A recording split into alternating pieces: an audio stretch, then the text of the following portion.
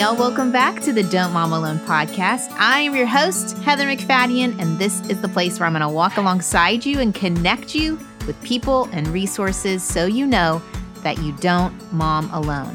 In this episode number 272, I have the privilege of bringing on author, speaker, discipler, Jennie Allen. And in the middle of the night, all those nights, I was a victim to my thoughts. I did not ever take control of it. I never took them captive. I never fought back. And now, I mean, you should see me in the middle of the night. If I wake up and feel under attack now, it's like, it's war. I'll go in the other room and be like, get away from me. I am talking out loud like a crazy person because I have a choice because of the power and the blood of Jesus Christ, because of what he bought for me. He bought a way out for me. And we don't have to live victim and captured by the enemy in this. This is something we can fight back with. So the idea, just this simple interrupting thought of I have a choice has truly changed this fight for me.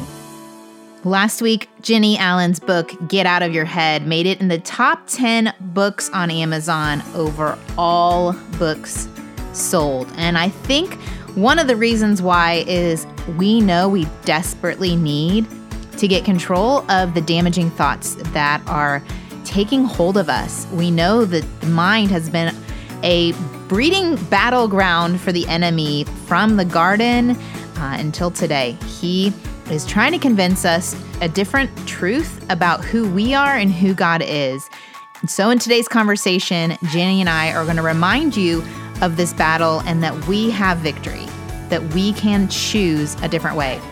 So if you are tired of the tyranny of these toxic thoughts taking over your everyday, then you are going to be blessed by this conversation with Jennie Allen. Before we get to it, though, I want to tell you about one more resource that I think will help you as you study God's Word and remind yourself of the truth of who He is. So my friend Katie Orr has the Bible Study Hub, and she's constantly offering great resources, not only Bible study plans, but also just going deeper into the history of books of the Bible. She has videos that help you learn how to study using Strong's Concordance and Greek and Hebrew. And she's such a rich resource. She is a pastor's wife. She's currently studying herself to get her seminary degree. And she invited me to join her and create a reading plan for some books of the Bible that I read last year, 1st and 2nd Kings. And it's a 10-day quick overview, but it goes deep, and she is providing all this extra content. I created videos for every day to kind of help you read along. I don't know if you're like me and you need accountability to be in God's Word, but this would be a great option for you if you're looking for something in February. Join us. The study launches February 10th. It's available anytime, but for those 10 days, we'll be reading along with you, and you can order it now. It's at don'tmomalone.com/Kings, plural, Kings, or you can go to my show notes for this episode and you can click on the link to sign up. And please let me know if you do. I'd love to be accountable together. All right, let's get to my chat with Jennie. Here we go.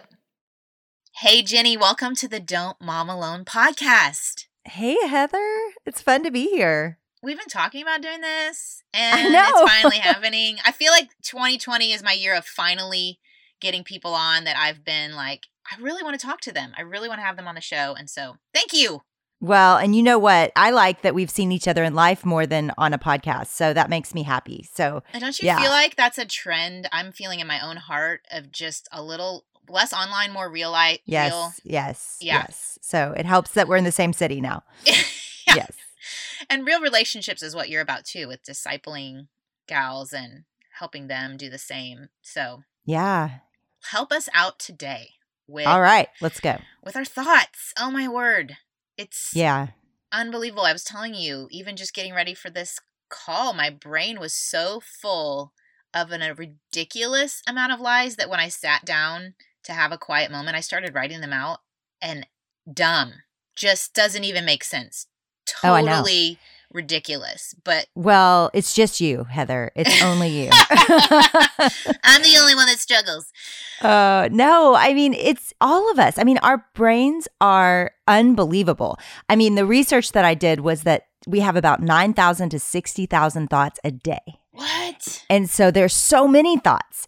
And of those thoughts, majority, 3/4 of those thoughts at least, are negative. And so that's just science common to man. That's all of us. And so to be in this place where there is a recognition that we're really all fighting a lot of negative thoughts. And that's, I think for some people, they're like, yeah. But then you start, like you did this morning, noticing them, and you realize how toxic they really are and how this narrative is playing in your head all the time. That's worse than any bully would ever bring, to your life. And I know all of us, once we start noticing our thoughts, really want them to change. And the good news is they can. And that is Bible, and that is research in science, of course, because those two things are often congruent, because God did make our mind and he built a roadmap for it. And so the idea that we can change our minds, though, I think it might be something many people espouse to, like they would agree with me and nod their head like, yes, we can change and control our minds. But in reality, we don't do it. And so what is that thing that keeps us from actually living out this war? I mean, that's what I call it in the book, because it is a war. And in fact, I think it's probably the greatest war of our generation. It's in our minds. Well, the enemy is not creative. He's crafty, but he's not creative. And this was like his go-to technique at the garden. Did God really say? Questioning identity and getting at beliefs. And so for you, as you're even thinking, I want to write this book, it's personal. Like you said, we all struggle. What did this look like for you? Where was the battlefield landing for you? What beliefs did you struggle with the most? Well, it was big and small, but the big one was really dramatic, and it was clearly, looking back, spiritual attack. But at the time, I did not see that, or I wish I had. I mean, it was really about 18 months of a struggle of doubt, and it was pretty bad. I mean, I got to a place where it was the middle of the night for me. It was 3 a.m., which I think is true for a lot of moms, especially. We just don't, I don't know, we lost the ability to sleep through the night somewhere with 3 or 4 kids. And so when I got to the place of being just in this dark place, it was just these subtle questions. And I didn't notice that they were a big deal. And I think that's why I wanted to write the book, where there's so many times that these little nagging thoughts of fear and anxiety and insecurity and doubt, we don't think much about them. We don't think that they're dangerous. We don't think that this is war. We just let them exist. And sometimes we barely even notice that they're happening. And so for me, I would say I fell in the category of barely even noticing it was happening. And so what that looked like was I would basically be up for about an hour or more asking really big questions like, is this really worth it? Because I really have given my life, my kids' childhoods, like we've banked on the fact that God is real. we live that out. And it, and I think what, of course, what the enemy did was just go to the core that would disrupt me the most. And, give me cancer and I'll talk about God and cancer and like how he's sustaining me, but take away my faith. And it really did disrupt everything. Well, and place this time for us, like you were already in ministry. You were already... Oh, I was preaching, girl, all the time. Like I was out there on the road. Like you'd already gone to seminary? Yeah. No, this was super recent. This was, okay. I mean, I'd say I'm just a year and a half or 2 years out. So I'm not just in ministry. I'm in very like public. Gatherings already been launched. Yes. And like so full on target on your back. Yeah. I mean, and I can see that. Yeah. And I mean, it sounds so silly now that for 18 months I sat in that and didn't say it out loud. But I think that's what we've got to know is you're right. The enemy is crafty, and put yourself alone in the dark with the devil and he's going to tell you whatever the heck he wants. Like there's no way around that. Like that is what's going to happen. And so I did that. I didn't confess. I didn't mind my thoughts. I didn't notice them. I didn't take it seriously. And so coming out of that, simultaneously to that, my daughter is wanting to be a neuro researcher. And so she is working through TED Talks and books and articles, and we're talking about this stuff all the time. And so when I finally said it out loud and I began to fight those thoughts, I experienced such freedom from that. Now, let me be clear. The other thing is that was really drastic, where my faith was under attack for 18 months. But for many of us, it's just these insecure thoughts. It's like you felt this morning, Heather, and I felt 2 days ago, where I was just kind of in this funk of apathy and just not wanting to, plow into the work that God has for me, and feeling discouraged about it. So there's always, I think, just this quiet, subtle thing. Now, what I believe is that if we don't attack it, if we don't start to talk about it and fight it, then those things do become big deals, and they do start to paralyze you, and they do start to bring so much insecurity that you're guarded with your family and with your friends. And so I think for all of us, my plea is we've learned to take mental illness more seriously, but we also need to take just mental attack, like just the everyday things. We need to start taking that more seriously, because one can lead to the other for sure. And so it matters, but also the small thing of our thoughts is really a very big thing that's controlling our behaviors, our relationships, our emotions, all of it. I mean, I'm feeling just sad for how many public figures or ministers or pastors or anyone who is having a quiet battle. And then I'm thinking of all these moms who are listening who are having a battle, and they're doing it alone. So as you're going through this and you have this public ministry and you're having these doubts for 18 months. Yeah. Did you feel the freedom to talk about it? What lie were you believing that kept you stuck for 18 months? So I've thought about that a lot. And I think the main one I believed was this isn't a big deal, or it's not real. Like I'm fine. In the daytime, I was fine. But what happened over time is that in the daytime, I wasn't fine. And once that started happening, where those thoughts were coming constantly, I mean, those thoughts would be in the back of my head when I'd be on a stage and talking about Jesus. It'd be in my mind when I would be with my kids and talking about Jesus. Like it was just this, it became a fear. And what that fear led to, which isn't surprising, was just a paralyzing fear of death. I mean, I thought about it all the time. I couldn't even watch movies like Avengers. I was so afraid of death.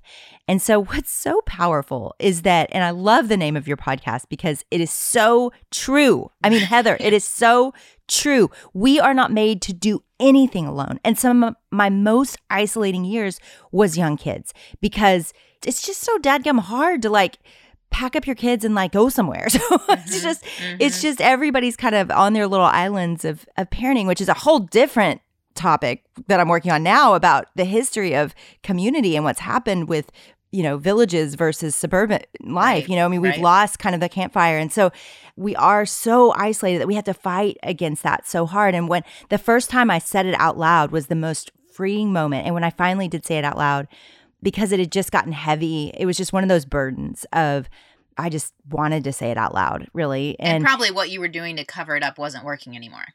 Yes. Oh, exactly. Yeah. It'd be so great if I was convicted and then I confessed. No, it was more, I was weeping in front of people that know me well. And they're like, Jennie, this is a dramatic response to what's happening in front of you. It was more we see your crap, you're called on it. Yeah. So it was more of the light was shining and I had to say it.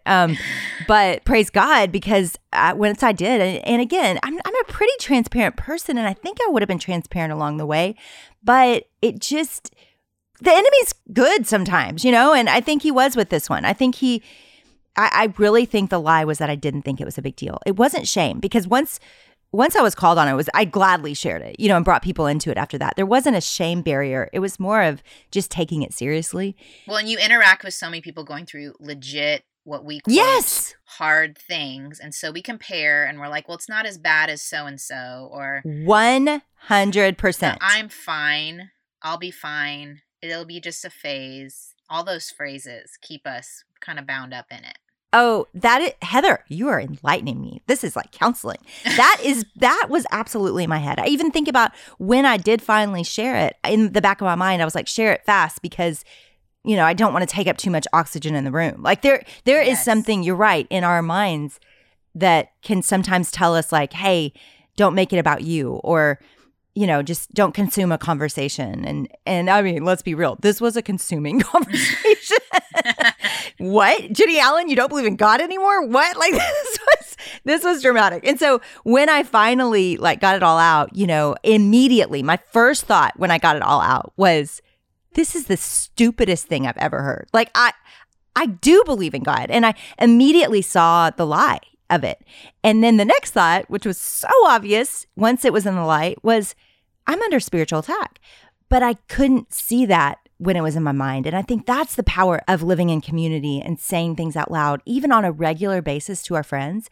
I had to do this week with my team, which is awkward. I mean, you talk about doing it in a, I'm just thinking of the people listening, and maybe they're, at Chick-fil-A with all their kids on the playground and doing it there, which I've been there a million times, and just saying, hey, I need to tell you what's been on my mind lately. I've had all these toxic thoughts. It's awkward, right? It's just a little bit awkward. It's vulnerable and it's letting people into a place that you'd rather just not show.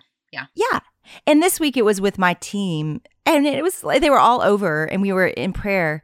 And I just thought, I just need to say what I'm worried about right now. And I did it. And of course I cried, and they all were so dear, and it brought us so much closer. And I just think we're so afraid of being awkward, yet all of us are craving connection. And the way to connection is always awkward. It just is. I don't know. Maybe I'm just awkward. And so the way to connection for me has always been awkward. But I think it's always hard to be really, truly vulnerable. And whether it's in Chick-fil-A or your workplace or in a small group, it's just, it just is. And so I think choosing that way and saying, these are the lies I've been believing, but you cannot know the freedom on the other side of that. And it is the way God meant us to live. And I do believe it destroys the voice of the devil in such a powerful way, because you can see it for what it is if you say it out loud. What I hear from you, and for the gal who is in her own place and feeling like maybe it's not a big deal, but it is changing how she interacts with people, it's showing up, it's spilling out, she maybe can't hide it anymore. There's this moment where you choose that being vulnerable and sharing is better than the way she's been living. What other steps could she take? I know your book is full of them, but to get out of that spiral, which I think of when we did 12-step recovery, that there's a step where you take inventory and you look at your thoughts and your feelings and your actions and how that impacts relationships. It's all connected. And so sometimes we see the smoke and we're trying to find the source of the fire. So this smoke is maybe spilling out and infecting our relationships, and our behaviors are different. Where do we start? Maybe they don't even know they're believing something. Oh, that's so good, Heather. Yes. So yes, the first thing is to notice your thoughts. So what are you thinking about? And that can look like, I actually have something online that's totally free. It's an anxiety thought guide. And it's just to help you start to untangle the hairball of our thoughts, right? Because if we're going to let's say as women, most people listening, which I'm in this category, have 60,000 thoughts. We're on the high end. Yeah. That's a lot to untangle. It's hard to even, I remember my early years when I had young kids, friends would say, how are you? And I didn't even know. I didn't know how to answer. Yes. How are you? I didn't tired. And it's not an emotion. It's not a thought. It's a physical state. It's blank. It's blank. Mm-hmm. I don't know. Yeah. Yes. Mm-hmm. I've been thinking about poop and boobs, and I don't have a thought of how my emotional life is. And if I did, I'm scared of what would come out, right? But it matters, because we are beings who, all of this bleeds into each other, right? Our spiritual life, our emotional life, our mental life, our physical life, it's all tied up in one. God built us that way. And so to disregard any one of those is always unhealthy, because we are a being that is, if we get unhealthy in one area, we're unhealthy, period. It's not, we can't silo off our emotions for 5 years while we have young kids, or 10 years. So it's not possible. So we've got to be people that are taking inventory and aware of what our emotional state is. And that takes solitude, but then that also takes community. And for some of you listening right now, you really just might need a friend that's safe to say, okay, I'm going to listen and you're going to talk for 30 minutes and I'm not going to interrupt you. You're just going to talk for 30 minutes just to hear yourself, just to know what it is that you're even thinking or processing, because you haven't done it in so long. And so however you best take inventory, whether that's writing down, I often process verbally. And so that is helpful to me. But for some of you, it might be alone with a pen. But either way, yes, you've got to take inventory. You've got to know what it is you're thinking about. And then you've got to start to notice patterns. And what I always say is find the theme. There's a theme. When you mind map, which is part of the book, you start to lay out all of these thoughts and ideas that you constantly are having. Most of our thoughts, about 85% of our thoughts, are repetitive day after day after day. Yeah. Yeah. I mean, it's just crazy. I'm like, we're not just thinking negative thoughts. We're thinking the same negative thoughts every day. It's so depressing. And those neurological paths get stronger because we're feeding them, right? Like exactly. If you go back to your science. Yes. Mm-hmm. We're building little microtubule cities around them. Like yes. super highways and terrifying. It's easier. I mean, yes. Yeah. It's physically happening in your brain. I mean, truly, when I say we're connected in all those ways, it's largely through the brain. Like you are building those pathways. It's right. And so when you start to notice it, though, and the power, that the hope is that you can change the same way we get into our mess, our dark spirals, we can also spiral back up. Like that's the power, and that's the hope that I believe. And so, that verse, take every thought captive. Well, the 60,000 thoughts, that totally overwhelmed me when I started laying the science out and the Bible out. I was like, oh no, I don't know how I'm going to do this. And so the thought was, what if I took one thought captive? Like I could do that. That's how I get through life is, okay, I can't do everything, but I can do one thing. And so what's the one thought if I took that thought captive that could help every other one? And it has absolutely changed my life. But it's this interrupting thought that you have to notice the spiral. And you have to see this theme that's happening in your life, because you don't have to take 60,000 thoughts captive. You got to see what's the big idea that you are constantly dwelling on.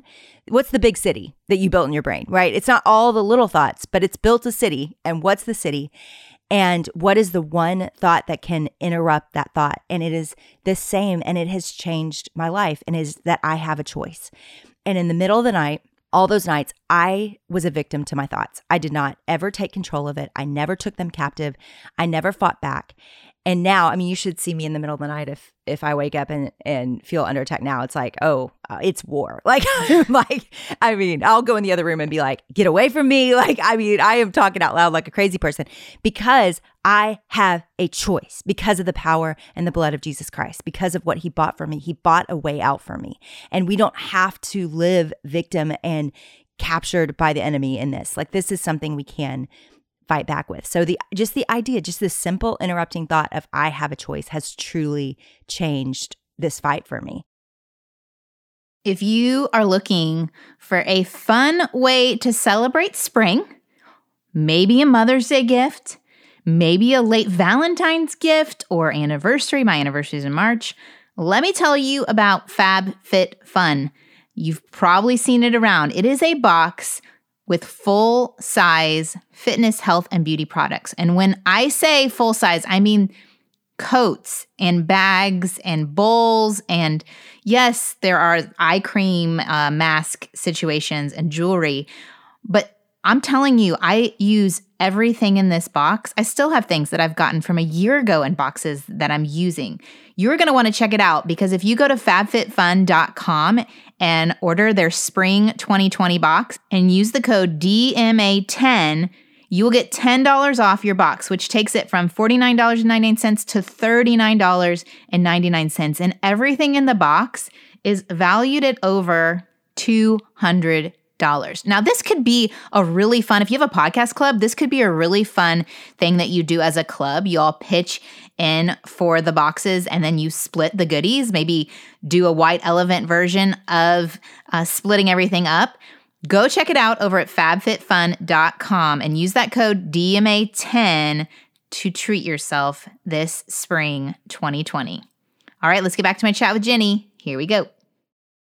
And it's not just that. I mean, of course, when you've got pathways that are built in your brain for months and over a year, that's going to take time, and that's going to take community, and that's going to take confession, and that's going to take prayer and fasting. And all of those things were at play for me in coming out of this. But I am free of it. And I rarely wake up anymore with that being a dark time. In fact, a lot of times that's my favorite time of the day now, when I wake up in the middle of the night, because it feels sweet and protected now. But it took full-on war, and it still does, right? And now you turn your eyes to what most of us are fighting, which is just those daily insecurities and those daily discouragements and those daily, thoughts like, I don't matter. nobody sees me. I'm invisible, which is so common. And I think that's the fight that we've got to be willing to take it as seriously as, near atheism in the middle of the night for me. We've got to take those thoughts seriously too, because they're also shutting us down. So it's not this isolated, I'm going to fight it on my own. You have people, if you're not ready to talk to your people, like you said, pay attention and talk to God and say, what's interrupting my thoughts? What is that repetitive thing? And I love to ask them, what do you believe instead? And take a hot second to listen, right? Like, yeah, you and I have talked a lot about the ministry of the Holy Spirit and how we've learned about that in the past, and just yes, recognizing the power we've actually been given to fight from the inside, that yes. God dwells in us to fight that soul space, that messy space of thoughts and emotions and will, and to just allocate that resource, even just like say, hey, help me out here. What could I believe instead? So that when that lie comes up, I can pull the new thing. Okay, so let's just go to scripture, 2 Corinthians 10, where it says that we don't fight spirit with fleshly weapons. And I think that's the thing I want everybody to hear is we have been throwing, spitballs at Satan. This is, I know this is dramatic, but I think the permission of God was to let it get really dramatic for me, to see all of it for what it is, because it's all the same. There are spiritual forces. Dark, Ephesians says spiritual dark cosmic forces against us. Like that is what is coming against us. And that the devil is a liar, that his native language is lying. That's Jesus's words in John. So we are up against this, and yet all of us are passively laying down and listening over and over and over again. So yes, what you're saying about the Holy Spirit, this is a spiritual war, and we have to throw spiritual weapons at it. And then it says, on down in 2 Corinthians 10, it says that we are given divine weapons that can destroy strongholds. So those of you out there that are like, you know what, this isn't a passive thought of doubt, or this isn't a passive, this is a stronghold that has captivated me most of my life. Scripture says that we have divine weapons to destroy it. Now, those divine weapons, we've got to choose to employ them, and it's not easy. And so what you said earlier about, maybe somebody's not comfortable telling their friends yet. You've got to. I'm just going to say it like with all the passion in me.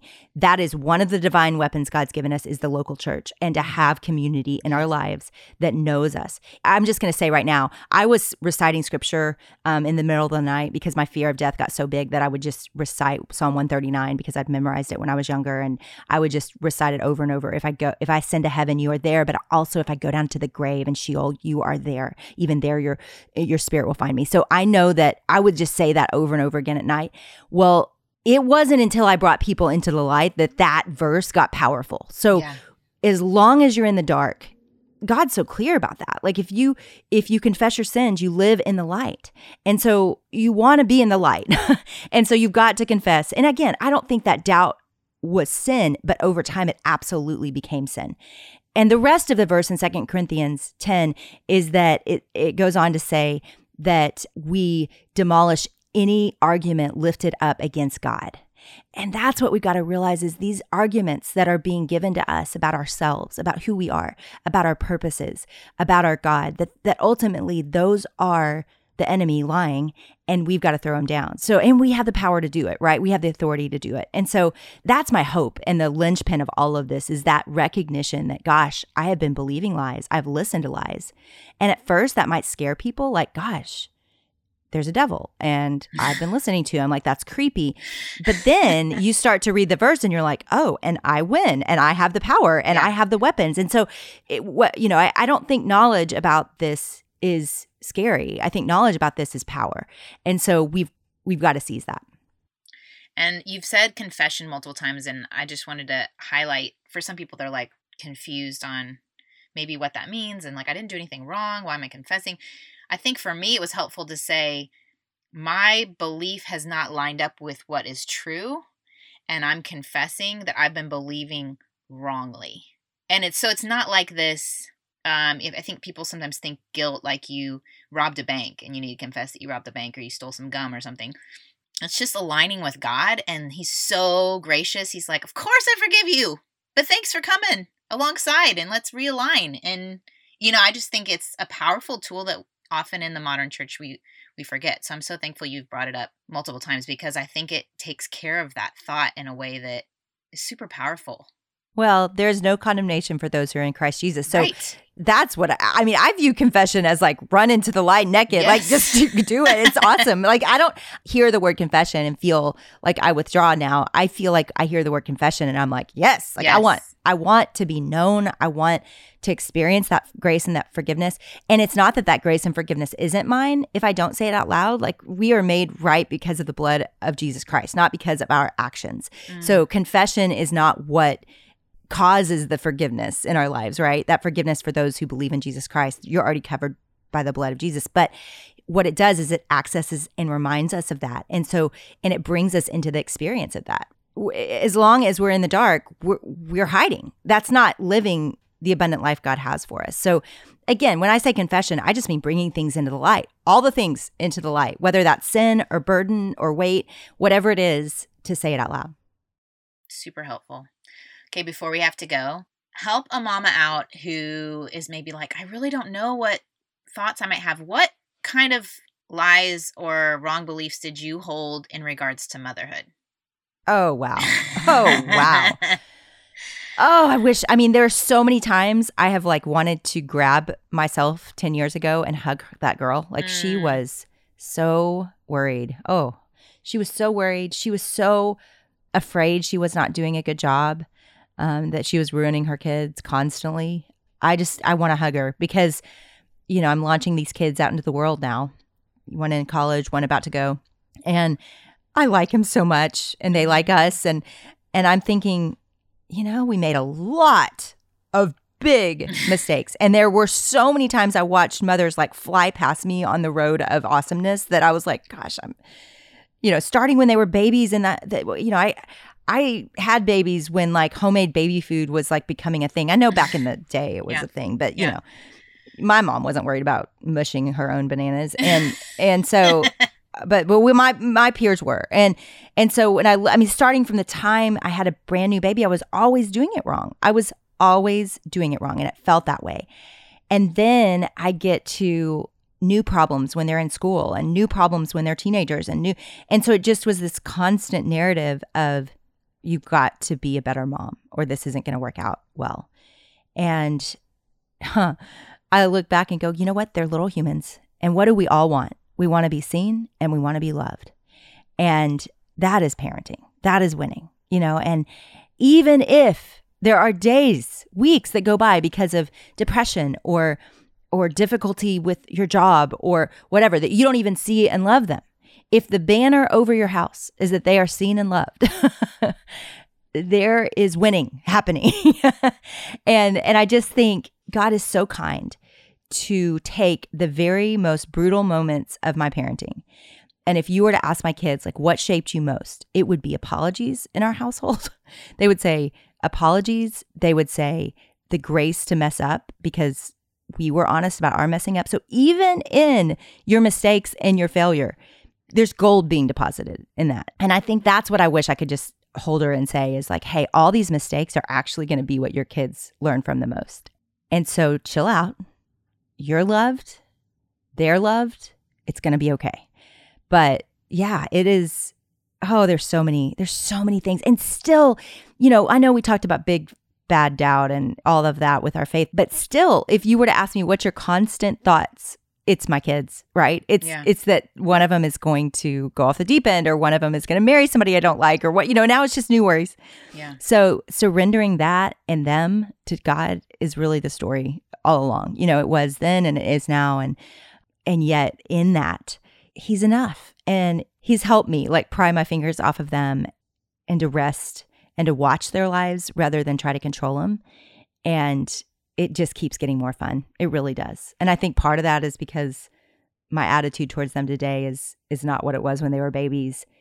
But if I could give all of these moms listening something to believe right now, it's that it's a fun ride. And watching them become who God wants them to be is a great posture as a parent rather than trying to control it. Super, super helpful. How do you coach them through their thought life? Oh, that's such a good question. You fight for them. And the reason, my hope is that so many moms will read this book, because my hope is that as they read it, they will not only fight for themselves, but they'll fight for their kids, because we have a culture that is fighting for them, and we have an enemy that is fighting for them. And right now, he's winning.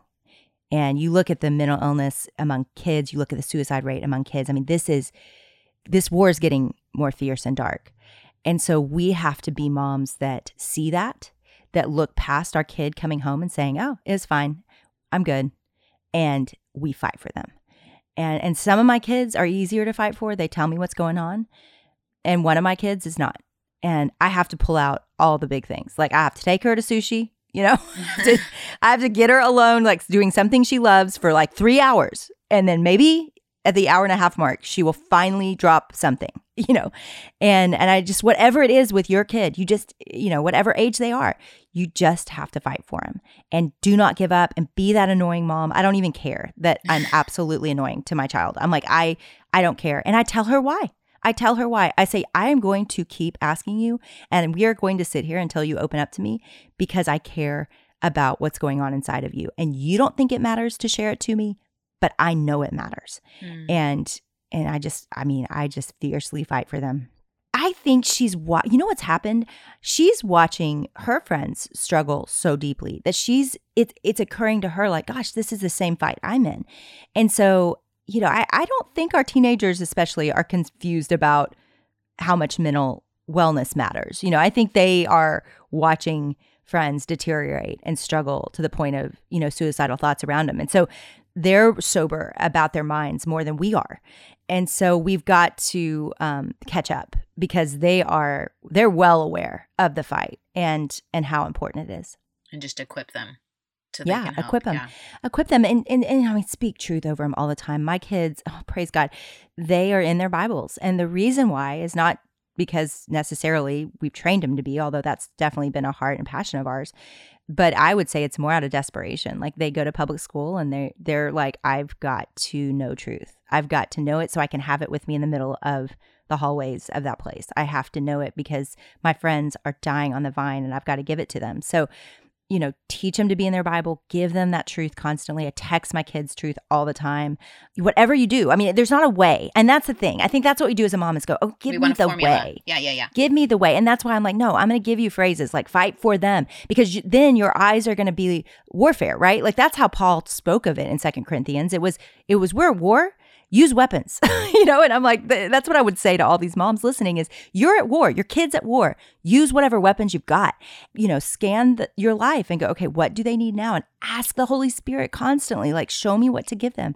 What do they need? Give me discernment about their soul and what they're fighting, because they may not tell you. And there have been times that I've just called it. I'm like, listen, you are anxious. You are anxious. I see it in your eyes. It's all over you. No, Mom, I'm not. I'm fine. Yes, you are.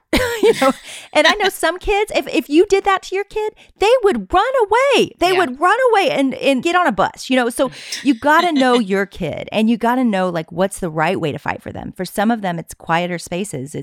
And some of them, it's just all out, yelling, but whatever it is, your kid, find that way.